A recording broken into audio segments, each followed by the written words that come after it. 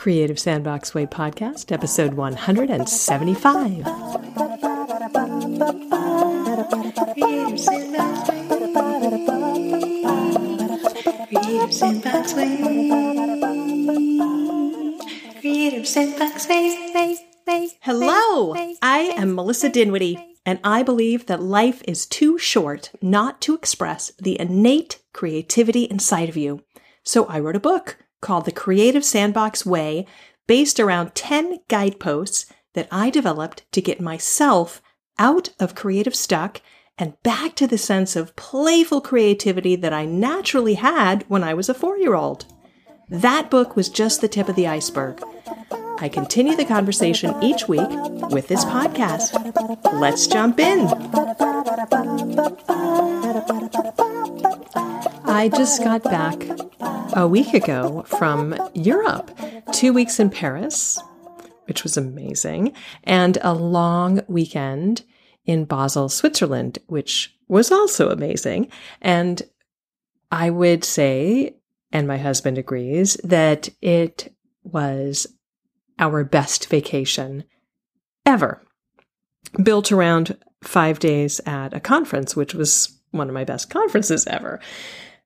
And all of this, despite my being on crutches from the 4th day on. Yes, I was on crutches the whole time because I was hit with a raging case of Achilles tendonitis. I won't go into details, just it was really frustrating, really annoying, really challenging, but it did not dampen the wonderfulness of being in Paris and Basel. So that was good. Anyway, now I'm home. And if you're listening to this on the day that it's going live, September 12th, I am off again because it's the first day of my 6th annual Creative Sandbox Retreat, which is something that I look forward to every year. I mean, I count the days to this retreat because seriously, it is one of my favorite weeks of the year. It's like an island of time where all of us at the retreat get to focus on nothing but our creative play. It's pretty magical. It's like this deep dive into our creative thing. And I'm telling you about it because, I mean, obviously it's too late for you to come. But last month, at the beginning of August, I started an experiment running the quote-unquote day camp version of Creative Sandbox Retreat as a community building event at my synagogue at Chaim in Palo Alto, California. And it went great. So we're doing it again. And it's open to the public. It's called Etz Chaim Creative Sandbox Play Day. And the next one is on Sunday, October 14th from 10 a.m. to 2:30 p.m. in Palo Alto, California at Etz Chaim, the synagogue. And just like at my Creative Sandbox retreat, you can come work on whatever creative project you want. Or if you don't have a creative project, you can just come play with my art supplies or bring your own art supplies, whatever. Or come write, work on some poems or sort your photos or anything you want to do. The goal, the whole point, is to get you doing something creative, get you playing for the day. And it's only $25. Or if you're a member of the synagogue, look in the e-newsletter that comes out every week to find a special code that you can use to save $18 because synagogue members only pay for a little token snack and materials fee. In any case, come play in the Creative Sandbox with us and refresh your creative spirit. That's what I wanted to share. And you get a little taste of what it's like to be at Creative Sandbox Retreat. And now, on with today's episode, which is a conversation with Johanna Walker. Enjoy. Johanna Walker is the Fear-Blasting Storytelling Maven for entrepreneurs and people with a mission, also known as a public speaking coach. She co-produces and co-hosts Truth Be Told, a popular storytelling event in Boulder, Colorado, and is the founder of Women Who Speak, a transformational speaker coaching program for female leaders. She's written and performed solo theater pieces that she's toured throughout the US and Canada, and has worked with adolescent girls, women in jail, and corporate execs over and over, witnessing the transformative power of telling our stories and speaking our truths. Welcome, Johanna. I am so excited to have you here on the podcast. Thank you so much. I'm excited to be here. So first thing I wanted to ask you is, how did you become a fear-blasting storytelling maven for entrepreneurs and people with a mission? Well, I have a long history of not speaking. As a young person, I was a quiet girl. I was a quiet, well-behaved, good to the bone, good to the girl. Me too. My job was to get the right answer. And so I figured out, I was pretty good at figuring out what the right answer was, and then I would deliver the right answer. Or if I didn't have the right answer, if I wasn't 100% sure I had the right answer, I stayed quiet. Oh my God, that was me. Yeah, that was generally the best way because, of course, I was never 100% sure that I had the right answer. So I'd always been a writer. I have stacks and stacks of journals, diaries. I had always kept journals, diaries as a young person, as a kid, and then I transitioned to journals. But I was always a writer, and as a young adult, I would go to poetry readings and listen to a lot of poetry readings. And once I volunteered, I was living in Kent, Ohio, and there was the 20th anniversary of the Kent State shootings.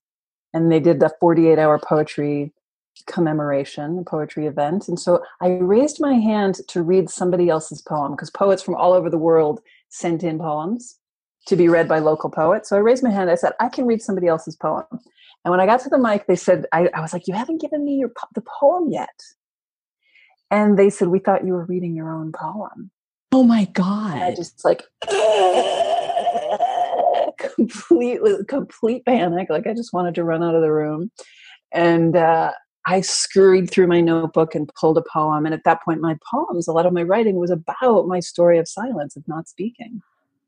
And so I read this poem, and the room was completely still. And I had this incredible experience of hearing my voice in the microphone, and I could feel my voice resonating in the room, and I could feel the story landing in the hearts of the people in the audience. And I was like, wow. And then people came up to me and said, thank you so much. That's my story too. And I was like, wait, what? Really? I had been in this little bubble of goodness and isolation and quietness, and to speak it was all of a sudden, oh my God, other people have that story too. So that sort of cracked the door. I started reading more poems and started telling my story. And that was sort of phase one of getting to be the fear-blasting storytelling maven. And at that time in my life, I was poetry readings and theater. I was doing solo performance. I was dancing. So I got really comfortable being an artist on stage. And then I was teaching this solo performance making class, and one of my students was invited to give a TEDx talk. And she said, will you coach me? And I was like, sure, I'll see what I can do. So I coached her and had a great time and had a lot to bring. So I brought a lot of my theater work to the speaking stage. And I thought, wow, I could do this. So I hung my shingle as a speaking coach and started working in the business community, working with other TEDx speakers. And there I was, a public speaking coach. Now I was working at the beginning, I was working with a public speaking coach. And he said at one point, now you're going to have to go out and speak. And I was like, wait, no. I'm not a speaker. I can help people speak, but I don't have anything to say. So then I had a whole nother just like mountain to climb. And owning my own identity as a speaker. So And wait that a minute. You were working with a speaking coach, but you didn't have any plans to speak. No, he was just kind of helping me with, he also had a theater background. He was kind of helping me with how to build the business, how to use my theater skills in the speaking world. And I was like, that's fine. I'm just going to help other people speak, but I'm not a speaker. Oh, that's so interesting. So you had this, you knew you wanted to help other people speak, but you were like, yeah, I'll help you speak, but I'm not going to speak myself. Yeah. Yeah. Because I had nothing to Oh. say. I mean, that was like, no, no, no. Wow. Yeah. Yeah. It's amazing to me that I actually thought I could be now from this end of my business, that I thought I could be a public speaking coach without ever getting on stage and speaking. I know. I But I did. know. I know that's kind of what I was thinking, is how interesting that you would think that people would come to you to hire them when you're not up there speaking yourself, because that's what most people look for, right? They're like, oh, Yeah. she's doing this amazing thing, I want to do it just like her. Yeah. I mean, I had been a starving artist for many years and had no clue about the world of business. I was Sure. really coming from a place of like, sure, I can be a public speaking coach. Like I had no idea what I was getting into. Right. That was, Well, that's yeah. so common for so many creatives, right? We get into the business side of things because we love the creative thing that we're doing, and we think, oh, well, I'll just turn this into my business, Yeah.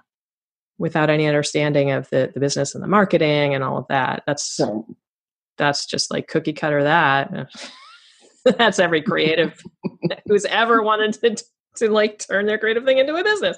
Me included. yeah. Yeah. Wow. Well, your story is really one of teaching what you need to learn, Totally.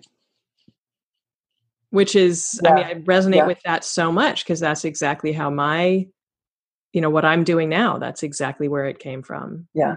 Yeah. And I was pretty comfortable on stage through the theater work that I had done and the poetry. Like I was comfortable on stage and I was comfortable with my voice, but I still believed I had nothing to say. Yeah. I really believed I had nothing to say. Like in a sort of creative way, I could tell a story and I could read a poem, but when as a speaker, I had to like have an idea and I had to have authority and I had this idea that that's not me. Yeah. And so for me to come around to really, a lot of having my business has been recognizing my genius as a speaker and recognizing what I do have to say, and that what I have to say is rooted in my story. Yes. It all, it still comes back around to my story and how I got here and my experience and what has kept me from telling my story, what has kept me from speaking. Like what I have to say, I think that's true for all of us, is what we have to say often just goes right to the wounded place. Absolutely. Absolutely. Yeah. I want to go back just a tiny bit though. You say you were comfortable being on stage and you were comfortable performing, but was that always true for you? No. As a young person, I avoided it at all costs. I was the quiet girl in the back of the room. My sister was a theater person and she sort of got dibs on theater. And I was the quiet good the girl, but sometimes in church I would like read a scripture, or I would have to like I could do it. Yeah. I could do it. I had presence. I had poise. But I hated it. I was terrified. It was just like covered. I was covered in humiliation and shame and dread and terror and just like, no way. How did that change for you? I think it changed that day I read that poem. Because it was hearing my voice in the microphone fill the room and feeling the resonance. I could feel the connection with people. So all of a sudden I wasn't alone. Oh, wow. And then also seeing that my story, that the thing I had to say was my story. and being really vulnerable about speaking about silence and speaking about my experience of not speaking. Yeah. Was the thing I had to say and resonated with so many women. But you had performed before this. Yes. But you had performed like in scripted plays and things? Some scripted plays, but also a lot of original work, but something was really different. Oh, at that point, no. No, at that point, no. When I first read that poem, I was the girl in the background. No, it was then that I started doing theater. And at that point, my theater was a lot of personal stories, but still it was in the context of creativity and theater, which is different, was different for me than standing on stage and giving a talk. I'm trying to relate this to my own life because you mentioned that you had done dance as well. Mm-hmm, mm-hmm. Was that before or after the poem? It was after the poem. It was after the poem. So how old were you when you did the poem? I was like 23, 24. Okay. Because I started dancing, old for the dance world. I was 16 when I really dove into dance. And when I graduated from college, I went to Juilliard for 1 year, but I really went to UC Berkeley, and that's where I graduated from. And I ended up being one of 3 people to give the valedictory address, which of my major. Mm-hmm. And there was some kind of there was like a call for proposals or whatever to submit your proposal to be the person to do the valedictory address for the social science field major. And there were, I don't know, 400 people in the major or something like that. And I happened to be in this group of people writing our honors theses together.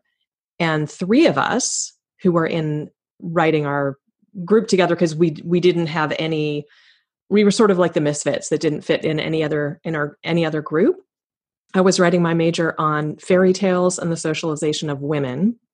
Karen Sue was writing hers on college student sexuality. And John was writing his on gangs and represented in the media. And we didn't fit in any other group. So we were just sort of randomly stuck together. And we submitted a proposal to jointly do the valedictory address, talking about how our writing our thesis together, like we were able to have all these insights about how we were all dealing with the same issues.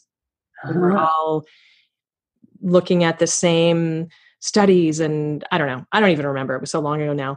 And we were in a field major, in an interdisciplinary major, social sciences. It wasn't like English or sociology or rhetoric or whatever. It was a combination. And so the powers that be really liked our proposal.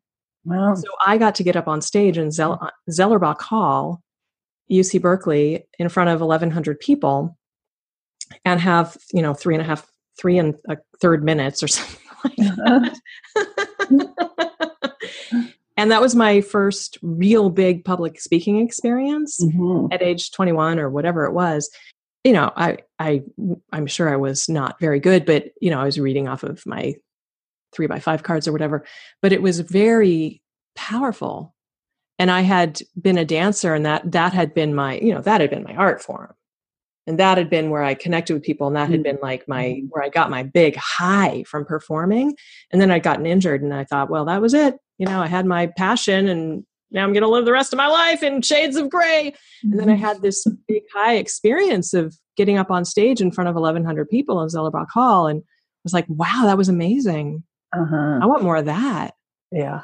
Yeah. But it wasn't, it was my story, but it wasn't like your experience with the poem. It wasn't like that level of really opening my heart, sharing my story in that kind of way. It took me another probably, 20 years to do that. Yeah, I have, back to the dance piece. I started dancing even way late in life. Like it was my late 20s that I started. Mm. And it was improv, it was contact improv. And I really found a whole new way of speaking. And as a deeply introverted person and a very quiet person, finding dance was another whole revolutionary thing.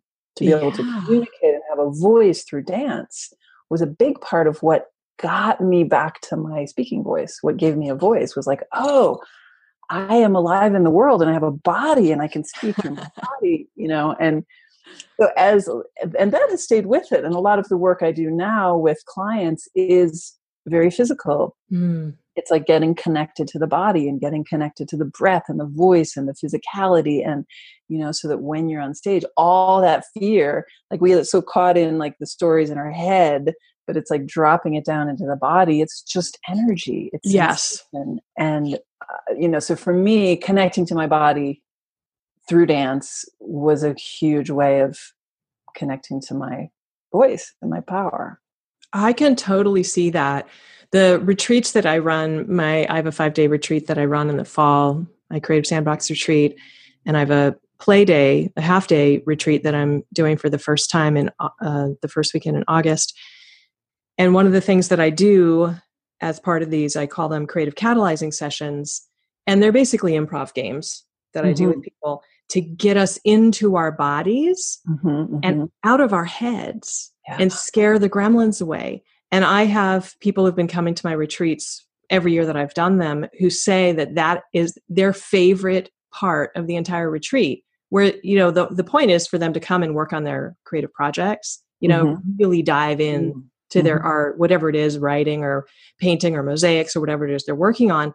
And I have people who say like that's their favorite part is the time where we're getting into our bodies and we're laughing like crazy, because it is like that is the time where we get out of fear, because you can't be in fear and be in that play state at the same time. Right. Yeah. Yeah. And that play state is just such an open door. It's I don't know, it's just a doorway into a different room where Totally. we get so much more of ourselves. Yes. That is exactly it. It's like that when we're in that play state, it's like it allows our full authentic selves to show up. Yeah. It's amazing. And it's parts of ourselves that don't get a lot of airtime. For mostly, like we go around in our little boxes of like being professional and doing the things we think we're supposed to do, and then we come out and play, and it's like, oh, there I am. Yes. Oh my gosh. And I think that's a great way to just like crack the fear. Yeah. Well, Fear has no power over that. Yeah. Play is bigger than fear. Yes, Play is stronger. Play is more powerful than fear. Play is mightier. Play is mightier than fear. Yes. Have you seen that video of the dogs and the polar bear? Oh my gosh, this is amazing. It's a fantastic video of a polar bear approaching. It looks like it's about to come eat these dogs, these huskies that are tied up. And you think, oh, well, it's all over. This polar bear is going to make a snack of these huskies. But then the huskies go into the puppy bow, the play bow that dogs go into, with their butt up in the air and the waggy tail. And they start to play. It's amazing. Look it up on YouTube. It's amazing. Phenomenal. Awesome. The play instinct in mammals is so powerful. And I don't know what led these dogs to go into a play bow instead of like cowering in front of this polar bear, but it saved their lives because the polar bear clearly looked like it was stalking them. But play is mightier than fear, just like and play can save our lives. Literally. Yeah. Well, you wrote when you sent me an email and you said, you said, I like to talk about fear as a learned pattern that has served us well, and now it's no longer serving us. Since fear patterns are rigid and stubborn, taking them on head on sometimes makes them lock down even stronger. Creative play is a great way to go in through the back door and shake those patterns loose, wake up expressive possibilities, and turn the fear into usable energy. So talk about how, like specifically, how do you like to do that? Well, I have a program here in Boulder, a live program called the Speaker's Playground. And Mm, it's so fun. I It's so love the fun. name. Yeah, yeah. And I call it Johanna style Toastmasters. And and we do a lot, like I'm really learning in doing this. I'm just really seeing, we do a lot of improv. We get out of our comfort zone, a lot of work, physical work, vocal work that doesn't look like public speaking training, you know, Yeah. but it's fun. It's sometimes embarrassing. It's goofy. It's vulnerable. It's playful. And I can really see how, then we also look at straight up public speaking skills. We, get on our feet in front of each other and try stuff. But I feel like that works because we're doing this backdoor work. We're doing this playful, we're just doing this physical vocal play.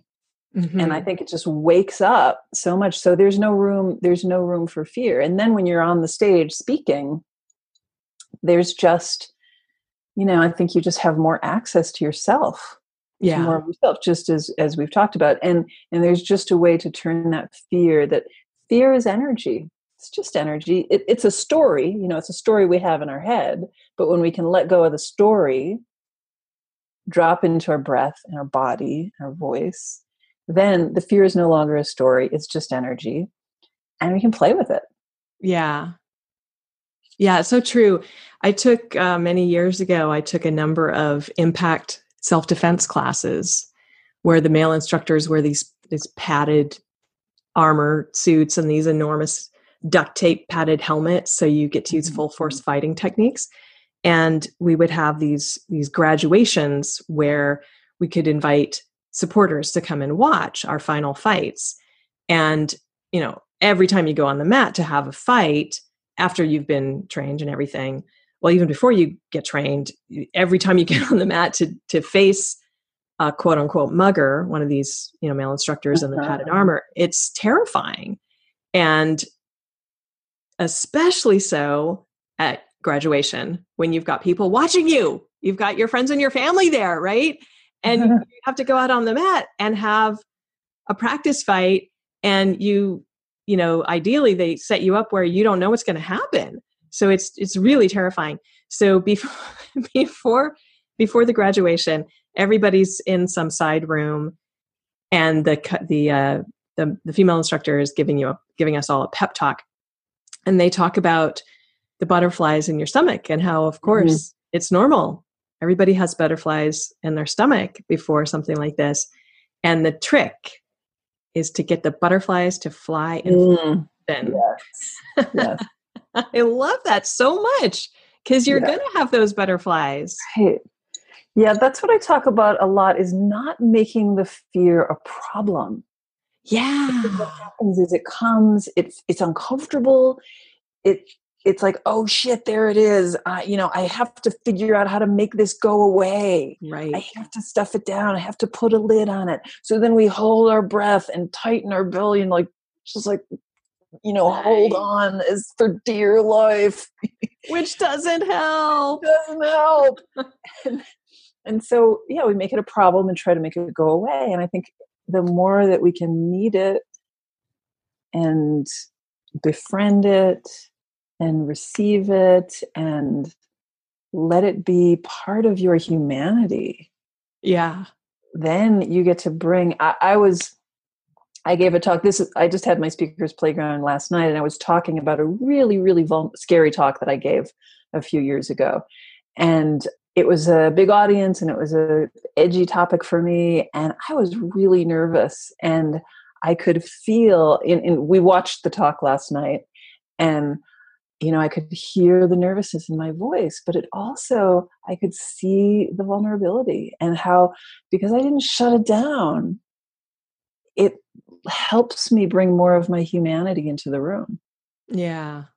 So I think being willing to let the fear be part of our physical, part of our presence, part of our breath, part of our voice, our body, it lets you bring more of your humanity into the room. And that's what we want. We want to be connected as humans. Yes. Oh my gosh. I also noticed in my years as a jazz singer performing, when you don't have any of that feeling of butterflies, feeling of nervousness, when there's none of that, then your performance is really flat. Mm-hmm. Yeah. It's like if you don't have any fear at all, any nervousness at all, then it's like this performance doesn't mean anything to you. Like connecting to these people is not at all important to you, like Right. the more fear you're experiencing, the more important that particular performance is. Yeah. Yeah. I often talk about fear as a doorway. It's information. And if we can walk through the doorway rather than close that door, if we can walk through that doorway, there's, gold.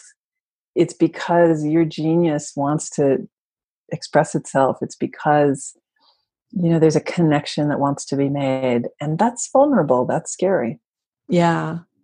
I often talk to people about how the resistance that people experience around their whatever their creative expression is, whether it's painting or writing or performing or whatever form it takes, so often people resist it, right? They avoid doing it. And often people ask me, well, does that mean, or they have their friends and family who think they're being helpful say, well, it must mean that you don't care about it, that you really don't want to do it. That's must be why you're, if you really wanted it, you'd be doing it. Easy, right? So it must mean that you don't want it that much. No, just the opposite. You're resisting it because you want it so badly. That's why you're afraid of it, because you want it so badly. And Angie, just our beloved studio audience member here, just typed in the text chat, there's a fine line between fear and excitement / anticipation. Yes, absolutely. Yeah. And the other thing is, like, there's one thing, saying that is one thing, and like hanging the quote on your wall is one thing, and then embodying it is a whole nother thing. Like, I can say, yeah, fear and excitement are the same thing, but then when I'm like about to get up on stage, it's like, this is fear, I'm out of here. Oh my God, it's so true. So it's being willing over and over to face that and welcome that and practice. It takes practice to unravel those patterns. Yeah, totally. Yeah. And create some new pathways. Yeah. And it's one thing this is something else I discovered when I was performing as a musician. It's one thing to, play guitar and sing in your living room, but it's a completely different thing to play guitar and sing in front of an audience. And if you want to get good at performing in front of an audience, you have to perform in front of an audience. That is in itself is a different skill. Yeah. And you can get really good at playing guitar and singing in front of your cat, but that's not going to translate in front of an audience until you start practicing in front of an audience. So all those skills that you learned with your fingers and your voice are going to completely go away for the first dozen times you try to do them in front of a live audience of human beings, because it's a different skill set. Totally. Yeah. And people, I think, often don't really get that. And so, they're so afraid, I know I was, of getting up in front of a group of of people. So it's easier to do it in your living room. So you just stay with what's easy. Yeah. So another thing that you wrote, Johanna, is how we all have stories that can make a difference in someone else's life if we tell them. And you really experienced that when you shared that poem in this like emergency moment. Exactly. You were sort of forced to do that. And thank goodness that you were, because it really changed your life and it changed other people's lives as well. And I think, not everybody has that emergency moment where they're forced to share a story like that.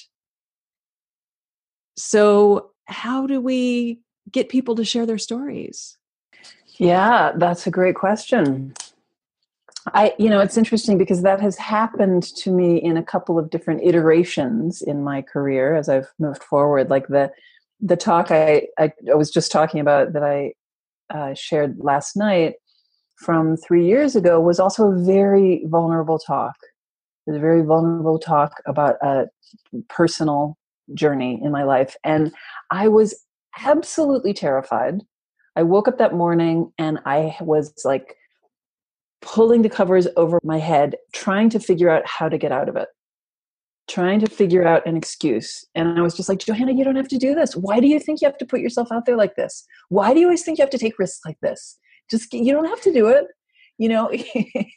You're crazy. Why are you doing this? Because I was just like churning inside, just churning with anxiety and stress and fear. And I ended up going. I didn't cancel. And beforehand, I'm I was doing all the practices that I do with my clients. And ultimately, even when I'm standing backstage ready to get on stage and give the talk, part of me was wanting to run.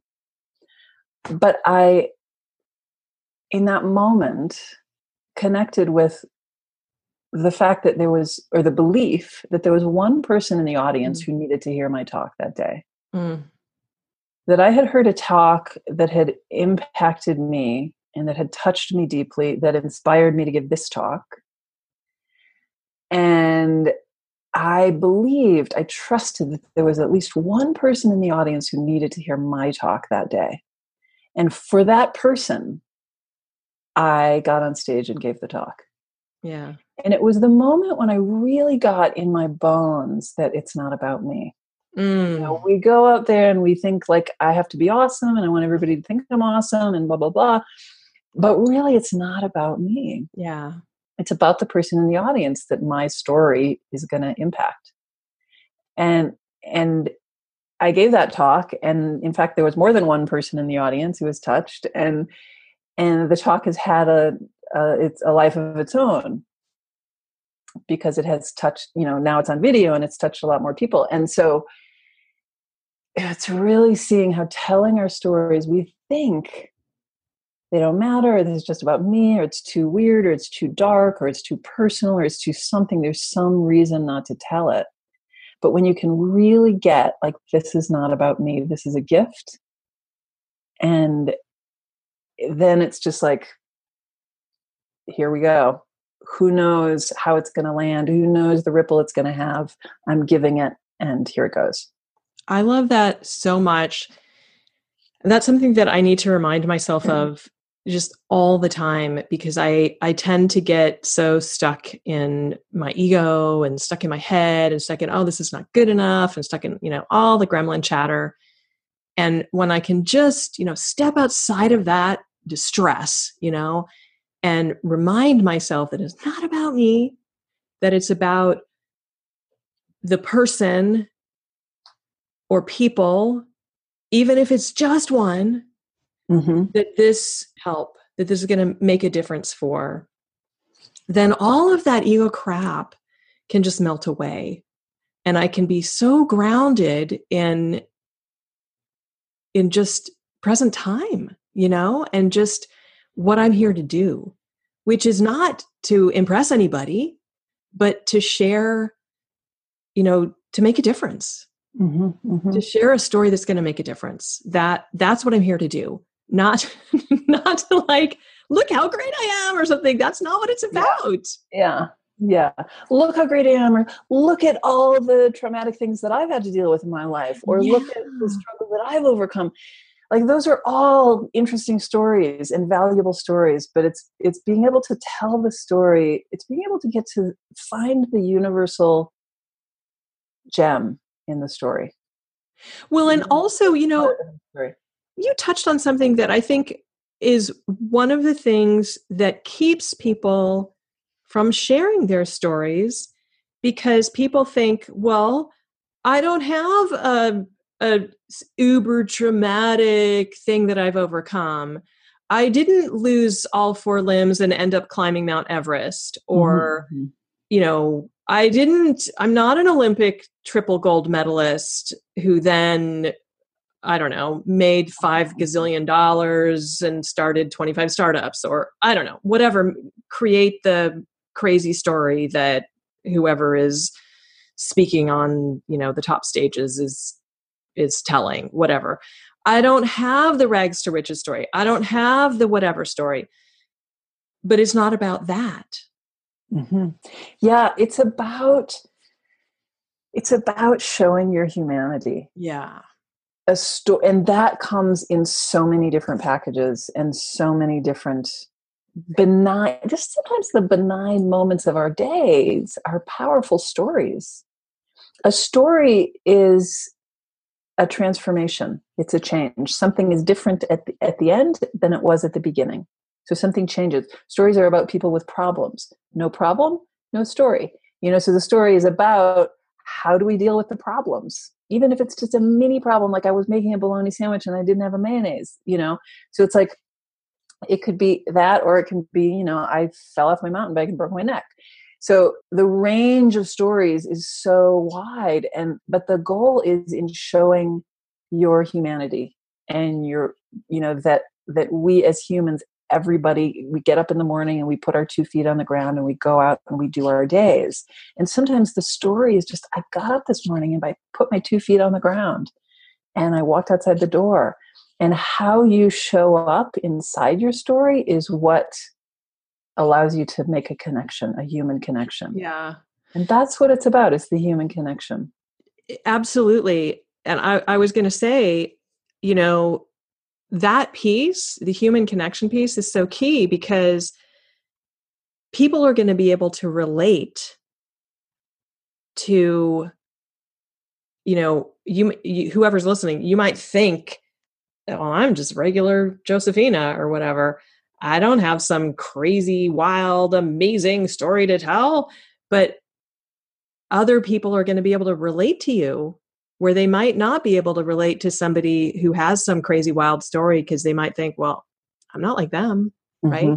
So that person, in a way, has a hard task, because they're going to have to take that crazy, wild, amazing story and find a way to make it relatable. Whereas you, me, whatever, regular old person, yeah, we can be more relatable because we're more relatable right off the bat, as long as we show our humanity, like you said. Yep. And sometimes, I do this Women Who Speak program for a group of women. It's a retreat, and we dive into telling your story and crafting a talk.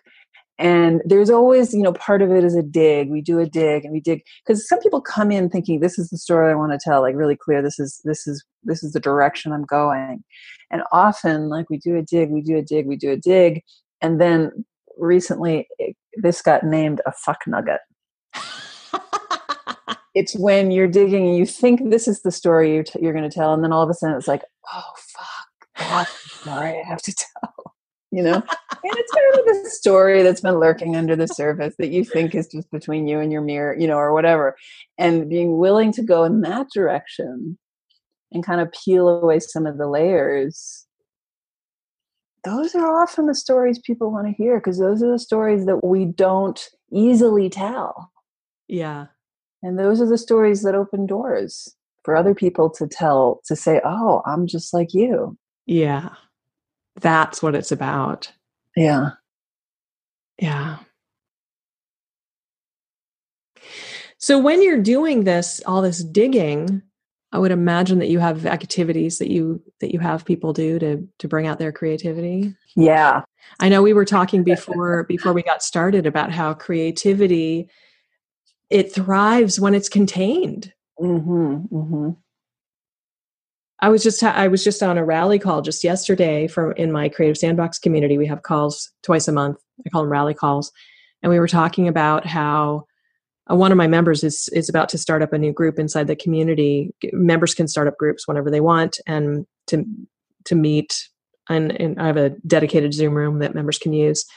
And we were talking about how important it is to have, like, why people use creative prompts, right? Because just like, oh, write about anything is paralyzing, or paint anything is just like, where do I start? But if you give somebody some kind of container. Yeah. Yeah. Yeah. So we do, it's interesting because containers, for me, as I said, when we first started talking, really help me with the more it's like the more clear the limitation is, the more room there is for me to push up against the edges and feel my fullness and, push the edges out a little. Yeah. So I have a lot of exercise, a lot of writing prompts that don't appear directly about the talk that I'm giving, or the talk that, the person who's working on it is going to give. But it's about peeling away the layers and digging into who I am, because it's the talk only I can give. What is the talk that, because a lot of people are saying the same thing. People come to me and say, oh, so-and-so already said it, so why should I say it? Like, a lot of people are out there saying the same thing, right? But each person gets to say it because I have lived a certain path and a certain story to get me to this moment. So I have something different to say. Right. So yeah, doing those creative prompts that don't on the surface look like this is heading me in the direction of the talk, but it's about peeling away layers, waking up more of who I am, revealing more of the story I want to tell. Yeah. And then also we do a lot because I do so much work in the body, we do a lot of exercises on your feet, with your voice, with your body, in a very kind of playful improvisational way, where it's like, when I start writing a talk and when I'm working with a client, it's not, let's open your computer and start the PowerPoint. It's let's get on your feet and hear your voice and your body and your heart and bring all that into the room, because that's all of who you are and what you want to bring to the stage. Absolutely. Yeah. Oh my gosh. It sounds amazing. I would love to do one of your retreats. Sound great. Yeah. I love it. I love getting to be in a container with a small group of women and just like go. Yeah. Oh, yeah. Sounds so great. Yeah. So how can people find you? Where can they find you online? JohannaWalker.com is my website. And I have at JohannaWalker.com/sandbox, I'll share a class. I have a free video class called Ignite Your Speaking Power. Oh, great. And I always say, one of the things I say is a great talk is one part engineering, one part mystery and magic, and one part showing up. Oh, so I love it. In the class, we cover engineering, sort of the nuts and bolts of what's the journey you want to take your audience on, and how are you going to get there, and the kind of the math and engineering of it. And then the mystery and the magic, the heart, the intuition, like communication is a mystery. We have no idea how it's going to land and who it's going to touch. And we have no idea just like how creativity really works. And so to be able to surrender to that and allow the magic in. And then the third piece is showing up. Like, if you don't show up, it's not going to happen. So it's showing up to the process, but then also in the delivery, when you're giving the talk, it's showing up in your full body and breath and voice and heart. Yeah. So the class covers, we go through each of those three pieces: the engineering, the mystery, the showing up. Fantastic. I'm definitely signing up for that. I'm giving a talk at Tribe Conference, Jeff Goins' conference in October. So I have to go through your class and see how it applies to my talk, which I'm currently working on tweaking and revising and preparing. So awesome. So I think you brought something cool. Did you not? Oh, yeah.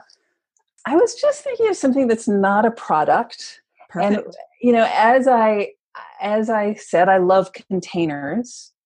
And one of the things I'm always playing with is containers for conversations. Mm. And so this I came across from Stella Orange, who's a copywriter that I've worked with. And she called it the why game, which I just played. I was camping with a friend last week and we played the why game. And it's, I say something and you say why. And then I answer the question and then you say, why is that? Why is that? Why is that? Like I said, so this is what we did this weekend when I was camping. My partner who I was with said, I'm going to build a fire. And I said, why is that? And he answered, and then I said, why is that? So it was so fun to just really dig into the why, to be the annoying 2-year-old, but then to have to answer those questions. Like, why are you building a fire? Why do you want to be warm? Why do you want? And so the things that we just assume, often the assumptions that we make about why we're doing things, we don't necessarily think about. And it was just so fun to play the why game. And that's great. That was sort of a structure we were with for the whole weekend. Was, why is that? Why is that? Oh, why is that? Why is that? It reminds me of, so my mom just celebrated her 80th birthday. And for her birthday, I created with assistance from my brother and his family and my husband, a book. I did all the design work and I initiated it. 80 Reasons Why We Love You, Mom. And I got my brother to get his family to contribute. And my husband and I we all wrote reasons. And one of the reasons that my brother sent, they wrote all their reasons on a flight to Tokyo. So I got an email after they'd arrived. I got an email on the Saturday morning before her birthday. And one of the reasons was because you answered why longer than possibly anyone. So I think my mom was responding to a lot of those. Why is that? Why is that? Why is that? I love that. I'm going to play that with my husband. We play a lot of Goofy and other kinds of games together. So I think he would really appreciate that one. That's really fun. Yeah. Great. I like getting idea something cools. So yay for you for providing an idea something cool. My something cool this week is something that I think I saw. Oh, I think my husband must have sent this to me because it's from Reddit. My husband is really on Reddit a lot. And this is an article video thing about a guy who, when he was 17, he lost both of his legs in a climbing accident, and he became an engineer in order to design prosthetics. And he did. He created prosthetic legs that are amazing. They behave like legs. They don't look like legs. They behave like legs. They're responsive. They actually somehow connect with his brain waves. Wow. And yeah, they're incredible. There's a video. I will connect a link up in the show notes. And there's lots of images of him and other people using these legs that, like, you can climb with them. You can run up the stairs. They showed somebody on a treadmill running with these legs. They showed a woman dancing wearing one of these legs in, like ballroom dancing with somebody, like competitive ballroom dancing or something. They're unbelievable. They're like you imagine, way off in the future, people like cyborg, combination human robot combinations. That's what these legs are. They're unbelievable. They look nothing like human legs. They're really bizarre looking. They're, robotic looking. They don't look like human legs at all, but they function. It's just totally mind blowing. So it got me very, very excited. So that's my something cool this week. That's awesome. Yeah, I think so. Yeah. Yeah. Well, Johanna, I am just thrilled to get a chance to meet you and to have you on the podcast and to listen to your wisdom and your creativity just like pouring out of you. Thank you so much. Thank you. It's been great talking. I look forward to staying in touch. Yeah, me too. World of creativity. Yeah, me too. Our two playgrounds intersecting. Yes. Thanks a lot. That's it. That's a wrap. I hope you enjoyed my conversation with Johanna Walker. Let me know if you resonated. And thank you so much for joining me today. If you are getting value out of this podcast, share it with a friend. And I would be super appreciative if you would take a moment to hop on over to iTunes, the Apple Podcast Player, and leave a rating and review. If you don't know how to do that, I got you covered. Just go to creativesandboxway.com/iTunes-review. That's creativesandboxway.com/iTunes-review. Super important, those reviews, because that's how other people find the show. When people are looking for a podcast to listen to, podcasts that have more positive reviews show up higher in the search results. So leaving a review, a sentence or two about what you like about the podcast really makes a big difference on helping other people find the show. And if you email me to let me know that you left a review and let me know how the podcast has made a difference in your own life, that's how you can apply to be considered for the listener spotlight. If I pick you, we'll have a really fun, relaxed conversation, and you'll get to be featured on the podcast just like Johanna Walker was. How cool is that? So that is it. Thank you so much. Until next time, thanks again for joining me, and go get creating.